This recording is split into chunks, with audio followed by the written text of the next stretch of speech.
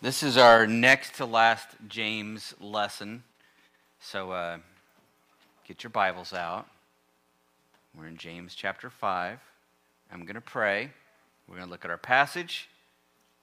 We'll read, discuss. Heavenly Father, I do thank you for this day. I thank you, God, that we are here. Thank you, Lord, for your word. I thank you for James. Lord, thank you for saving him and bringing him into your kingdom, and by your Spirit having him write this letter. Lord, I pray that you would help us to learn from it all that we need to. Lord, I pray that you'd help us this week, this month, this year to be applying these truths to our lives. In your name I pray. Amen. All right, so we're looking at James chapter 5, and last week we did verse 12. Now we're ready for verse 13.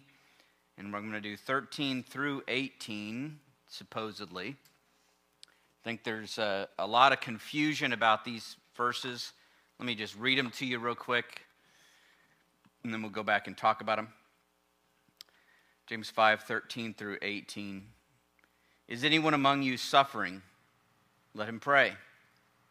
Is anyone cheerful? Let him sing praise. Is anyone among you sick? Let him call for the elders of the church. Let them pray over him, anointing him with oil in the name of the Lord. And the prayer of faith will save the one who is sick, and the Lord will raise him up. If he has committed sins, he will be forgiven. Therefore confess your sins to one another and pray for one another that you may be healed. The prayer of a righteous person has great power as it is working. Elijah was a man with a nature like ours, and he prayed fervently that it might not rain. And for 3 years and 6 months it did not rain on the earth. Then he prayed again, and heaven gave rain, and the earth bore its fruit. And I'm going to stop right there. So, before I even talk about it, can you see a lot of potentially confusing parts to this passage? Anybody? Anybody want to name some that could be potentially confusing? Yeah. Yeah. Is that an across-the-board thing all the time? How does that work? What's going on here?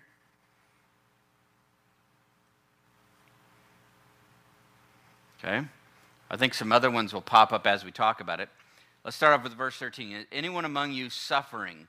And this word that's translated suffering is a word that's not talking about sickness or illness, but it's talking about specifically suffering produced from hardship. Which, does that connect with what we've been hearing in James all the way back to the beginning? Are these the people going through hardship? Yeah, okay, so this is a suffering. So if they're suffering, it says let him pray. James' response is not grin and bear it, right? It's also not lash out against the persecutor or source of the problem. It's important as well. But rather to talk to one who is in control of all of this, which is God.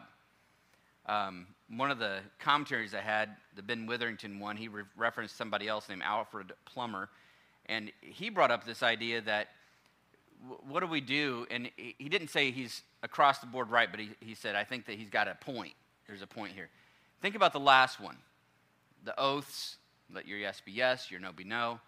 And this Alfred Plummer had this idea of, hey, this is not meant to just be like when we're having issues, we're having problems. I mean, think about how ways that we deal with things. I swear I'm gonna, right? Isn't that what the last one was just talking about? And then here, and in fact, I want you to look at that next part of that. Is anyone cheerful? Let him sing praise. Honestly, I want you to think about it this way. Oh, the Inglesbys, they decided to come over here. They didn't want me to strain my neck. You guys are feeling alone over there, weren't you? You're like, I don't know. I move my podium over here too. Lost my train of thought. So I thought it was interesting to think about this verse in this way. Things are going bad. You know what you should be doing?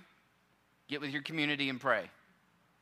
Now, there's a community aspect here. It's not just pray in general. You see that by the next verse talking about the elders. You see this across the board. James so much is talking about this. And I thought this was so awesome to think about this verse this way. Things going bad, where should you be? Here. Praying. Things are going good. Where should you be? Here, singing praise. Right? There's a community piece to this that if you, and I think this is true with a lot of James, if you skim through James too quickly and you don't read it with a big picture mindset of the teachings of Scripture, the whole counsel of the Word of God, it would be easy to just ignore church altogether and just say, hey, things are bad. I mean, and now there is that truth to it as well, isn't there? I mean, if you're out in the middle of nowhere and things are going bad and you're suffering, should you pray right there? Absolutely. But don't miss that there's a bigger context here as well, that as a community, that's what we should be doing together. So if we're suffering, things are bad, and we got some suffering going on, what should we do? Pray. Come, you should be here. Right? Good, bad, get here. I love that. I want to go to the next verse because that one gets to some potential confusion. But any thoughts on verse 13 before we move on? Any comments, thoughts? Yeah. As I was thinking about the first part of that, especially if you're suffering, let him pray. I have a lot of people that I deal with, even as believers, that as soon as there's something that goes on, they immediately go into problem-solving mode. And I'm guilty of this too, because as a manager, you kind of do that. Your job is to just be creative, think outside the box, and fix whatever's wrong. You don't dwell on the problem, you dwell on the solution, that kind of stuff. Yeah.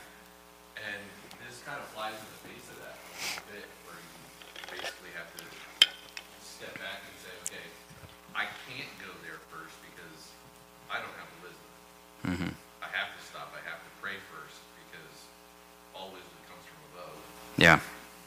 And if I'm going to attack this problem, I'm going to fail.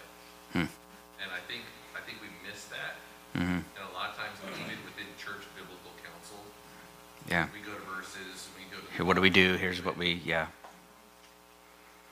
Yeah, I think we're all guilty of that to a degree. I mean, just jumping right into problem-solving mode instead of just taking those moments. The flip side of this coin, I always think it's interesting. So at the school, right, working with a bunch of pagans. May have to cut that out of the recording. Or maybe I should leave it in. I don't know. So it's interesting to me. There's been this progression, and it's not a direct progression. It's kind of a slow progression. Used to be something bad is going on, suffering. People would say, we should pray about that. I'll pray for you. Could you pray for me? All those things, right? And then at some point in my lifetime, maybe a little bit before, but in my lifetime, something snuck in there, a little partner to pray. Anybody know what it is? What goes with prayer so often now? I don't think church, think just in general in the world. What do people say? What is it? Yeah, thoughts and prayers, right? So our thoughts, let's send them our thoughts and prayers, okay? All right. I've noticed lately, the last few times, like I'll get these emails and you'll have more and more people that, guess what's starting to fall off of that list? The prayers, right? And in fact, I had one the other day, and I don't remember who it was from, but I just remember reading it and sitting there going, oh, well, that's interesting. They said, I appreciated the thoughts. I really felt them coming through. And I was like, what? We're sending thoughts to people, and that's what's what are they saying? Like, God is out of it. We're not praying to an almighty God to come into and intervene, that God that's in control of the situation. We're just sending you some good thoughts, and we hope you get those good thoughts. Like, what is it?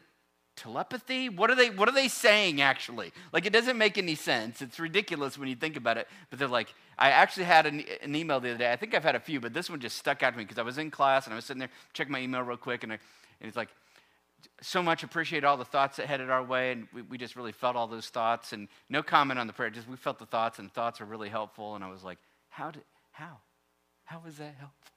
I think the first part, though, like, thank you for your thoughts, because like if there's somebody that's, I mean, you are thinking of it.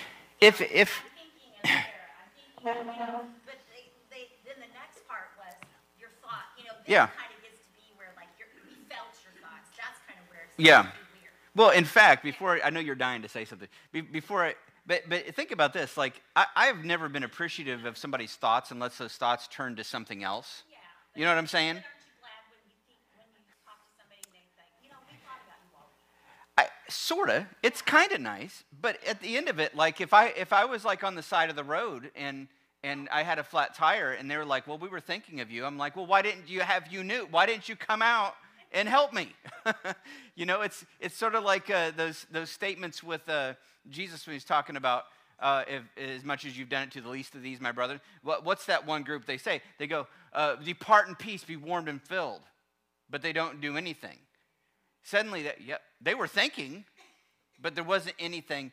And sometimes now if thoughts like turn to, hey, I was thinking about this week, and I just was praying for you. That's meaningful, right? Andrew, you're dying to say something. Let's if we want to tackle this a little bit logically from a politically correct standpoint. Those things don't go together. It really doesn't, because if you take it literally about thinking about somebody nonstop like that, like Yeah. I was really thinking about you a lot this week. If you remove the context, what is that? That's stalking, creepy, weird, and it's unacceptable even in today's society. Like you're not supposed to be thinking about people that much. Yeah. That's not okay unless we are intentionally doing this in a way to be able to say politically correctly. I mean, and that's what it comes down to. Yeah. That word is now the politically correct word to say instead of prayer. Yeah. And we have an innate desire to be prayed for because there's a part of us inside of us that knows Something that bigger than, yeah. and that prayers work. Mm-hmm. Because every time my atheist coworkers have bad things happen, they ask me and Scott to pray for them. Yeah, that's so true. And they ask for people to continue to pray Uh-huh. and to think about them. Because they know it works. Mm-hmm. And they have an innate desire to be prayed for. Yeah. Because they have an innate understanding, an internal understanding that God is real. Mm-hmm. And it isn't until you want to remove this from all like religion. Well, now just the whole concept of praying or thinking about somebody, well, that's actually offensive. I mean, that would actually get you canceled if you're thinking about somebody too much like that. Do you see that guy looking at that guy, or that guy looking at that girl, or whatever? And he's thinking a lot about that. That's just weird. That's I just don't know. wrong. I think about my kids all the time, and I'm not stalking them. Yeah. I don't know. They might think you're weird, though. Yeah, they probably I mean, when Josiah is sleeping late in the morning and Charity comes in and like, sweet baby, that's creepy. Candy. Yeah, good vibe. Yeah, when people do that, I'm like, I try to be nice. I don't want to be a jerk, but every once in a while, I just want to go, I didn't feel it at all. Nothing. Yeah. Mm-hmm. That's true. Mm-hmm. God has been. Not to go political, but there's that candidate Vivek Ramaswamy. I don't know what his name is. He'll say things about God. We believe in God. I believe in God. He's not talking about. He's Hindu, from what I can tell. You read up on him. He's not talking. He's not. It's the same word, but it means something different, right? It's that word gets thrown out there. I'm pretty sure when you've got some of these musicians that win awards for some of the horrendously evil songs they've been singing, and they go, I just want to thank God. I'm pretty sure who they're thanking is not the God of the Bible, because he would not approve of those things. And so I think that when we hear that, it's like, and even like, so I think you're right. I think some of that stuff, like, they're saying some of those words, but I don't think it means what they think that it means, not to go into Princess Bride territory. But I will say,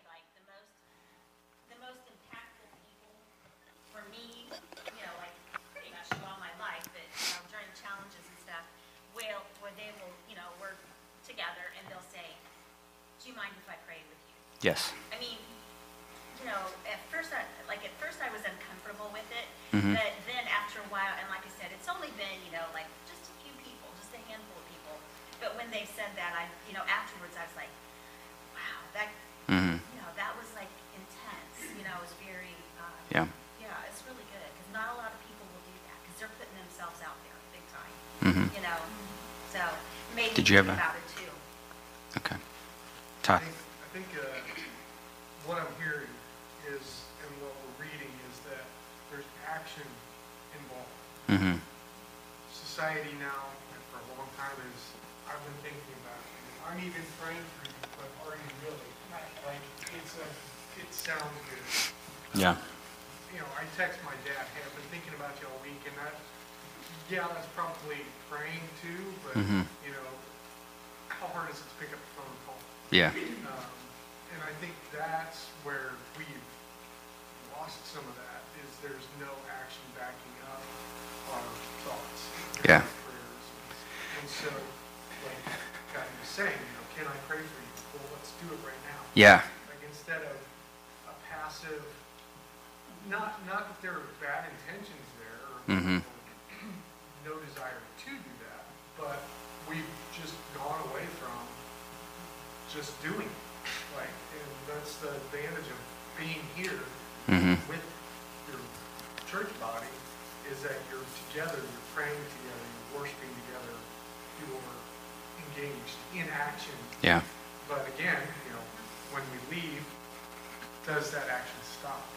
Are we following through Yeah. the rest of the week? Now, I want to hear all these, but there's something I really want to get to, because we're dabbling on the border of something that's really important that he talks about next, and we're going to talk about it because, and I'll still go ahead and take. I know Norma wanted to say something. Andrew, you're going to say something. Stuff down at the thrift store in Bowling Street, and it's Christian run by Mhm. volunteers. And one of the volunteers went to school with my son. Mm. And I said to her when I saw her Tuesday, I said, would you please pray for my grandson? It's a tough week for him. And she said, what's his name? And I said, James. She grabbed my hand right then and Mhm. out prayed. Yeah. That wasn't put on the back burner when I get home. I have to do this. Yeah. Andrew. I would, extending what Todd just said about actions following this up, I don't think it's lost on the second phrase either. Mhm. When things are going well, now is your opportunity and your responsibility to bless other people. Yeah. It's not just sing praise for, you and God alone. Mhm. This is the mandate for you to use these times of blessing, of Yeah. gentleness, or whatever, because you have the grace offered to you now to be a blessing to the other parts of the congregation who Mhm. may be in the first part of the verse. Yeah. So, Which is why our praise and testimony time gets to be really important, to have those opportunities to do that, even though we're not doing it today. and it's not just praising God verbally. It is Mhm. an extension. It's doing. It's action. Yeah. I can bless. I can praise God through actions, through Mhm. benefiting my co-Christians in the family that I've been placed in. Yeah. All right. So I want to jump to this next part, because if you thought that part was interesting, wait till we get the next part here, because it shifts gears and it says, there's a third thing he brings up: is anyone among you sick? And this is specifically talking about an illness of some sort, and it says the thought then is, from the rest of it, sick enough you can't even go to church, right? Because what do they have to do?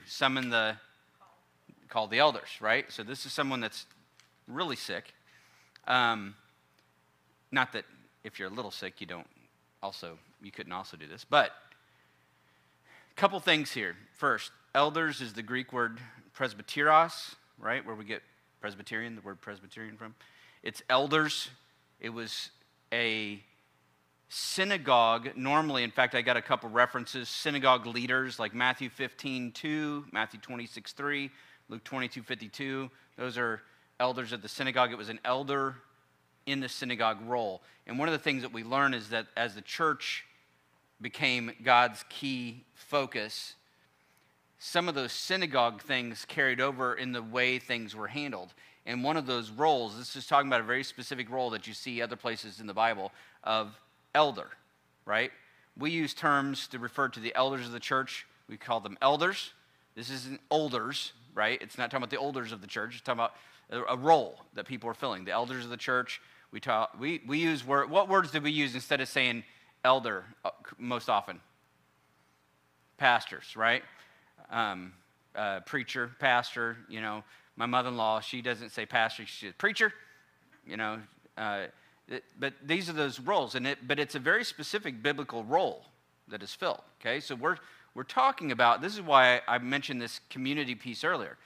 He shifts into this, and he's talking about a very specific, hey, call these, not just anybody, right? Not just anybody. Let me point out a couple other things. I'm going to read this part here.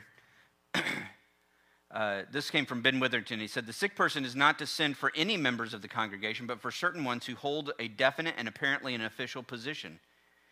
If any Christian should discharge the function in question, St. James would not have given the sick person the trouble of summoning the elders rather than those people who chance to be near at hand. Now, it's not saying, obviously, that I may not call another believer, hey, could you be praying for me for this? Or, yeah, could you be praying for me? But this is a very specific, it's a very intentional thing. If you have a serious illness, one of the things you ought to do is this thing, okay? Notice a couple other things, point out some other things, then we'll turn into discussion. Notice first that this is a problem. You might go, what's the big deal? So when Christ stepped into the scene, the sick people were not being sick by, you're healed, right? You're healed, you're healed, you're healed, you're healed, you're healed. Oh, and touch his garment, healed, right? There was a very specific breaking into the world of miraculous healing by our Messiah and by his immediate followers. But you see in church history that begins to taper off. Now, this is one of the earliest letters that was written, James. And you see already that James doesn't say, if anyone's among you sick, get an apostle, right? They'll come and fix it. That's not what it said, is it? It's also not said, go get the elders so that they can touch you and you'll be cured like that. Does it say that? In fact, the emphasis is on the pray, isn't it? In fact, let me talk about this anointing with oil.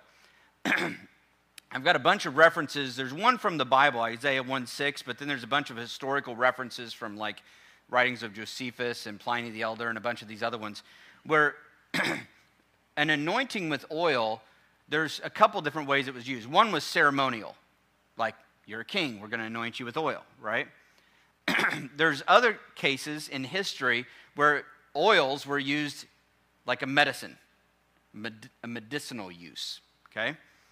And so it could be symbolic, like anointing a king, or it could be something different, like, in fact, Ben Witherington, in his footnotes, he shared his favorite one, and it was, at first I thought he was being serious, but I realized he was being silly about it. There was this one he shared, I think it was from one of the writings of Josephus, where there was this guy, and he was suffering from hair loss, and he was supposed to take this oil and mix it with this, and then add this, and there's some wine involved, and it was mixed together, and then it talked about the consistency it should be, and then they're supposed to apply it in the morning and at night to the places on their head that's going bald, and it was meant to be a cure for male pattern baldness, right? Now, here's the thing. He also adds in there, he says, possibly, but without some indication in the text, the reference should be taken as a medicinal act. One might have expected the verb, and he includes this Greek verb that means to anoint here, if a symbolic act was meant. In other words, he's saying, typically, when it's a symbolic act of anointing, they use this verb to say it this way, you are to anoint them. And it's not phrased that way. It's phrased in a way that's typically done medicinally. So, now he doesn't say this, but I thought, well, if that's the case, instead of putting all this big emphasis on the anointing oil piece, what if James is basically saying something like this? have the elders come and pray and take your ibuprofen in the name of the Lord. Right? If that anointing with oil is, they would have heard that as a medicinal thing. You're sick, one of the things you do this anointing with oil. That was a typical thing that they did. Physicians would use, they would use. It was a remedy. Could it be possible that maybe we could read it and that would, to read it the way I just said it, might feel more the way they would have heard it? Does that make sense? Let me say it again. Because what does it say? The sick person, what does it say? Where'd it go? I lost my place. Is anyone among you sick? Let him call for the elders of the church. Let them pray over him, anointing him with oil in the name of the Lord. Right? If anyone among you is sick, have the elders come and pray, and you can take your ibuprofen in the name of the Lord. Now, I may be stretching it a little bit, but what stuck out to me was that this anointing with oil, sometimes I look at that. In fact, when I first studied this, I went out and bought some anointing oil. I wouldn't have a problem if somebody said, could you come and pray for me and anoint me with oil? I'd be absolutely in that symbolic way. Is there room for maybe this is symbolic, a symbolic anointing of oil? Sure, there's room for that. I'm not saying that's not true. I don't know. There's not a whole lot to go on, is there? I mean, there's not a whole lot to build. I can't build a whole, which is why when people build these entire, in fact, the oil that I got was a specially Christian-made for the purposes of anointing for healing oil. The website is like, get this little from Israel, made with olives from, and I was like, whatever, that's kind of cool, but people build entire concepts based on this passing comment. Does that make sense? Maybe, what if, when James said this, the way they would have heard it would not have been this mystical thing, but actually something just very mundane.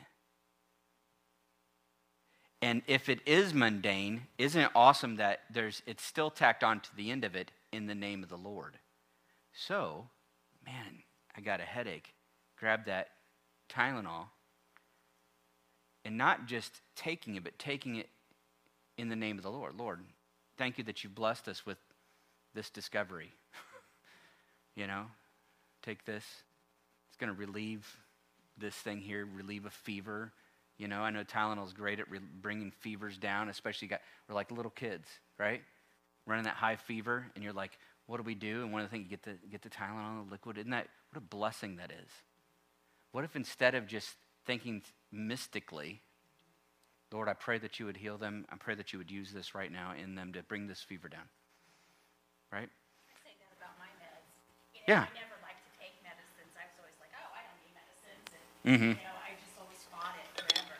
And then, especially like blood pressure and cholesterol and, and then now some other type meds. Yeah. But at this point, I praise God that he gave us, medical issues or medical people that has come up with these that, keeps me healthy.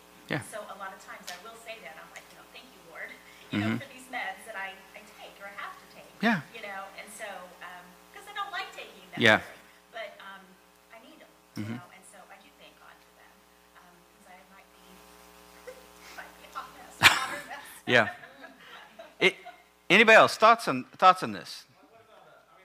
What actually cured leprosy? We don't see leprosy. They had different diseases back then. Yeah. What actually cured leprosy? A lot of it was olive oil that they took for conditioning. Yeah. Well, I don't know. There's a resurgence of leprosy in Florida going on right now. People are getting it. Saw that in the news the other day. I was like, what in the world? I think there's other ways. Leprosy in the Bible covered any type of skin condition. So there's something specific that we call leprosy, but when I've read and studied, like especially through the New Testament, it says this person was leprous this way, or like in the Old Testament, it's talking about these things. And you see that because the priest, as they were to evaluate, if it's this way, it's this kind of leprous disease. If it's not, then this. And sometimes people got over it, Sometimes they didn't. And so there was all these things going along with it. But leprosy in the Bible is a word that kind of has a bigger umbrella covering of a lot of different skin conditions. But I think, I'm not for sure, but I think that most leprosy was spread kind of like Black Death was spread through rodents and things. And so as one of the things that overall cleaned up that issue was cleanliness of society, right? And you saw a decrease in those things. But obviously when Christ was there, if somebody had it, he was able to just say, you're clean, like that. The apostles, many of them, had that given to them. But what's interesting about that is that you don't see, like when you pick up the Bible and you go through the whole thing, some people act like, man, there are people being healed left and right. No, there's thousands of years of time, and most of it, none of that's happening. When you usually see miraculous things is usually in connection with God revealing something new that hadn't been revealed before. Moses, tons of miraculous things. The law was given, right? And you see that throughout the Old Testament. So you would expect, actually, when the Word in flesh, right, God becomes flesh and is revealed to the world, you ought to expect all kinds of miraculous things, supernatural things breaking through, not just because of that, but to validate the message, which Jesus, you go, well, is that really the case? Yeah, Jesus actually says that at one time. He says, he tells some people one time, he goes, if you don't believe me, believe the works. He actually says that, right? If you don't believe me, at least believe the works. Can you not see these things? I mean, it was meant to validate this message, right? It was meant to validate his role. And so now I'm not on the other end of the spectrum where there's some, they have fancy theological terms for this. They call it cessationist and non-cessationist. Cessationist, like absolutely nothing like that ever goes on anymore, ever. It's done. I'm going to tell you, I'm not there either. Okay? But I'm not there, not because, see, some people go, well, I'm not there because, and then they start listing off experiences. Okay? I'm not going to say that. I try to base none of my theology on experience, but all on what the text says. And what I can't say, I can't go over here and say, there's no point where it absolutely, without a doubt, says all these things stop completely. Some people like to use that passage in 1 Corinthians 13. I don't think that's what that's talking about. I don't think we could base anything on. You guys know what I'm talking about? Whether there be prophecies, they shall fail. Whether there be tongues, they shall cease. Knowledge shall fail. For no in part and prophesy in part. When that which is perfect is come, and that which is in part shall be done away. And they would say that which is perfect is the written word. I'm like, I don't think so. I think the perfect thing is when Jesus returns, right? But that's debatable. So I can't use that absolutely. So I'm not over here, but I definitely am not over here where you see some people like, in fact, where this usually goes wrong over here is then if somebody's sick, and this is where we have to go next in James, if somebody's sick, we go, what'd you do? That turns into a whole new problem, doesn't it? The disciples even say that one time. They look at this blind man, they go, who sinned? Him, her parents. Who did it? Jesus like, neither. This happened so that God may be glorified. I mean, he was blind his whole life just for the glory of God? Yep. Ow. Right? Andrew, what were you going to say? I think it might derail us. Huh? I think it might derail us. It might better just do it. Well, can I at least mention this last part because it goes right in connection, and then you can derail us. Okay. I don't mind being derailed, but I really want to hit this next part because it goes right in connection with it. I mean, look at verse 15. You guys, look at verse 15. Read it in your heads real quick.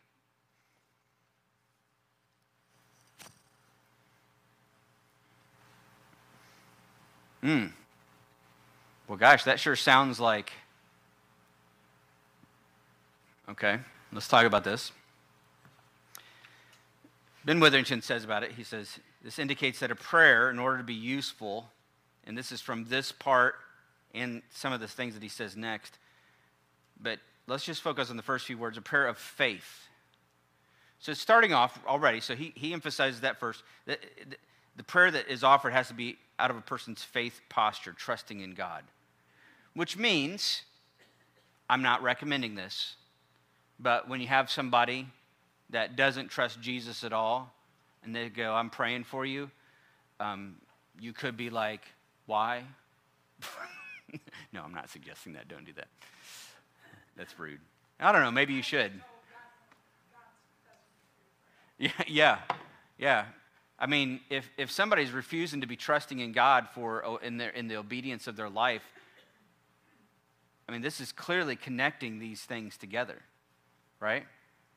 The sort of prayers. In fact, he goes on after this. He brings up Elijah. And he kind of deals with it from another perspective to say, well, you don't have to be perfect. The other end is not true. Elijah was a person with a nature like ours, is what he says next. He's just a guy like us, right? But this prayer, this effective prayer, comes from people of faith, okay? So there's this faith. It will save the one who is sick. Now, I don't think that he's saying, like, they're lost and they need to get saved. And that I think he is talking about many times a prayer of faith. So somebody's sick on their deathbed potentially. Many times you have this. They come and they pray. And the thing about a prayer of faith is it's probably not a prayer that believes. It's not just saying a specific thing. It's a prayer that says, God, you're in control. We commit this person into your hands. Right? That's a prayer of faith. Not determining what God. Now, could there be times where God possibly reveals to somebody, no, this is gonna turn to this? Sure. That's not happened with me. I've never had a time where, like, I went to pray for somebody and I knew exactly what God was going to do. Usually I have no idea what God is going to do. But I know he's good, and so I pray that way. My prayer of faith. And I've seen some people that we thought they're not going to pull through. They did. We've seen some people we thought they're not going to pull through, and they didn't. And God was good. And the prayer of faith was answered. Right? But James is talking about there's times where this prayer will lead to the saving of somebody will get better. That is what he's talking about. I'm not going to deny that, right? That can happen. But we can't go, in fact, this Lord will raise him up. It's not talking about on the resurrection day. This is saying somebody's laying there sick. The elders come, they're praying for him. And this person could be raised up by the Lord right here in the here and now.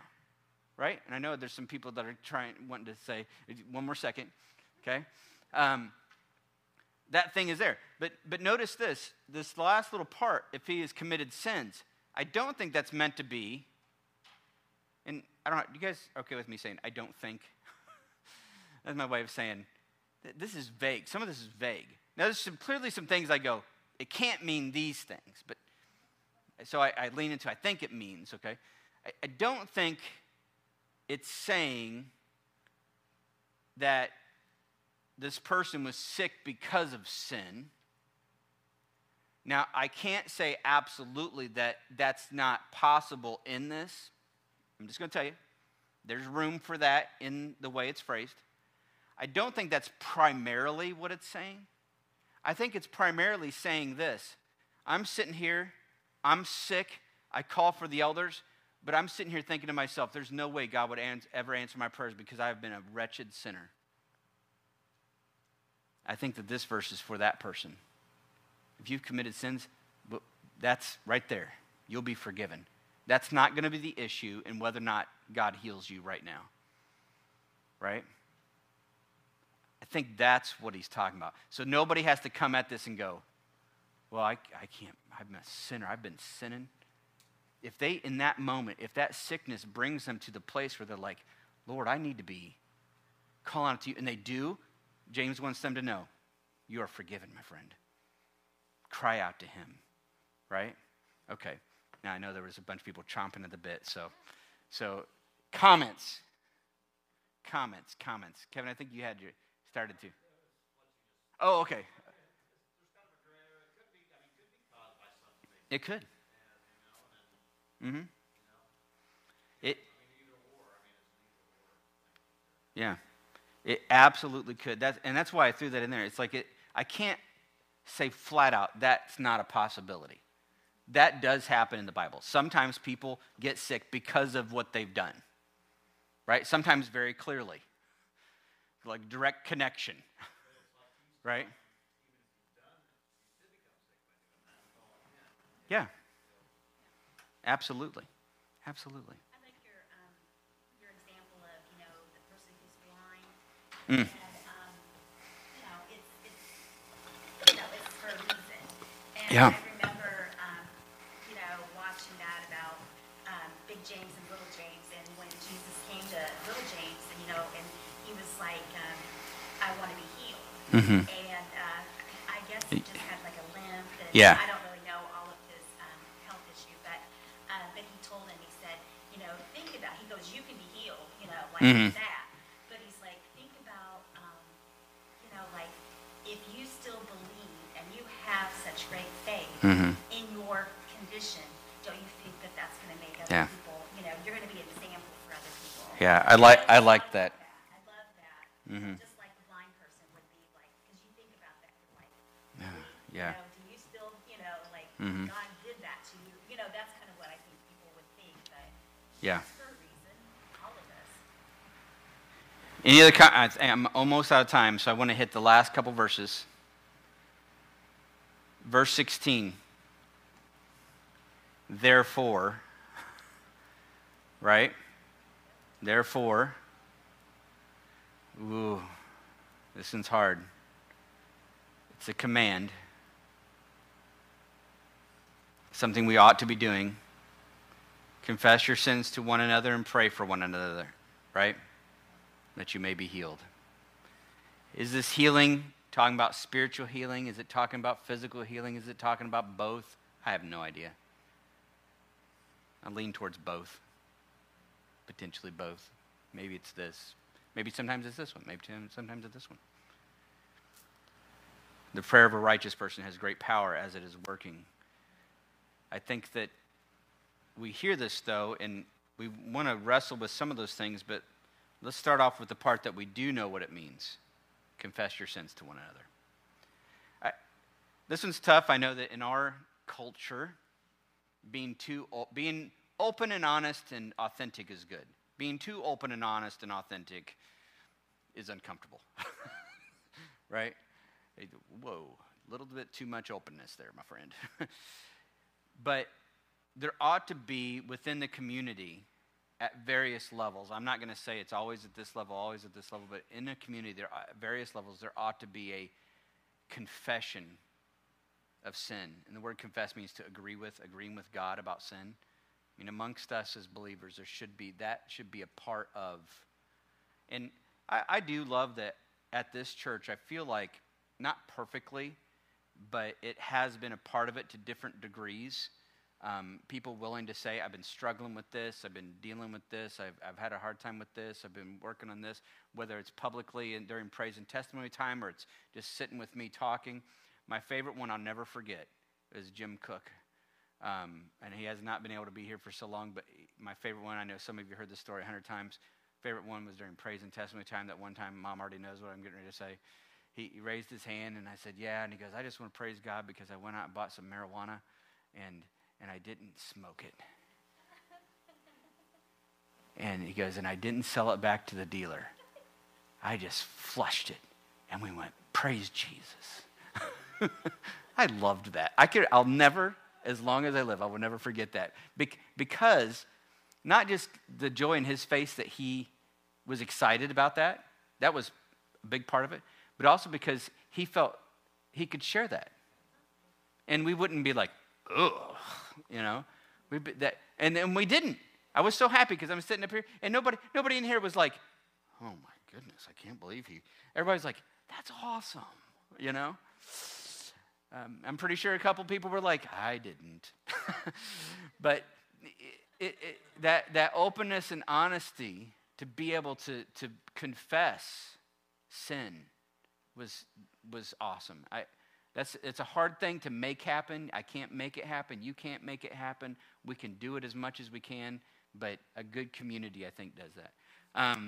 All right. I'm going to say that last two verses I already kind of referenced, and we don't have time to really talk about it, but he was a man like us, right? Elijah was a man like us. So all of these things we're talking about, don't let your mind think this is for a select few. Elijah, just like us, this is what he did. God did amazing things. Comments before I... Have You want to derail still, don't you? Question about when you're talking about elders. Yes. When you were talking about coming to the elders of the church, and you made the example of you, Paul. Yeah. Why do we have, what are our elders then? Like, what's, you know what I'm saying? Like, Yep. would you go to an elder or, you know, so why are our guys called elders? Well, we're called elders because of passages like this. So there's some words that are interchangeable in the Bible. There's presbyteros, which is translated elders. There's the one that sounds like bishops, which is usually translated, Andrew, do you remember? No, pastor is the one that's shepherd. There's the other one, elders, pastor is only used once. Overseer, that's what it is. The word that's translated overseer, it looks like the Greek word, it looks like our word for bishop. So you have these, and they're used interchangeably. So most Bible scholars say this is one position in the church, one role in the church, the elders of the church. So at our church, we have 2 elders currently, Paul and I. Timothy and Titus both have requirements, qualifications for elders. The other biblical role that I think that a church ought to have is what is known as deacons. Yeah. Deacons are not elders. Deacons are the servants of the church. Could there be various ways that this is played out at different churches? Sure. I don't think that, but that's one of the great things about it is that the way God lays out, here's how a church should be, there's flexibility culturally. You know, the one thing that I've pushed for since I've been here, just since you brought it up, every time it talks about elders in the church, it's always plural. Elders. And one of the things I think that has gone sour in so many of our churches today is when you got the one pastor. And biblical churches were not like that. They had elders. They had they called it a plurality of elders. And there's such a great benefit for that. So I'm always got my eye open like, Lord, let's, you know, it shouldn't just be me. It shouldn't, you know, and you see a lot of churches crumble when you have it depending on one guy in a couple of different ways. But that's a whole nother conversation for another day. So, oh my word, they're all looking at me now. Okay, I'm done. You guys are dismissed.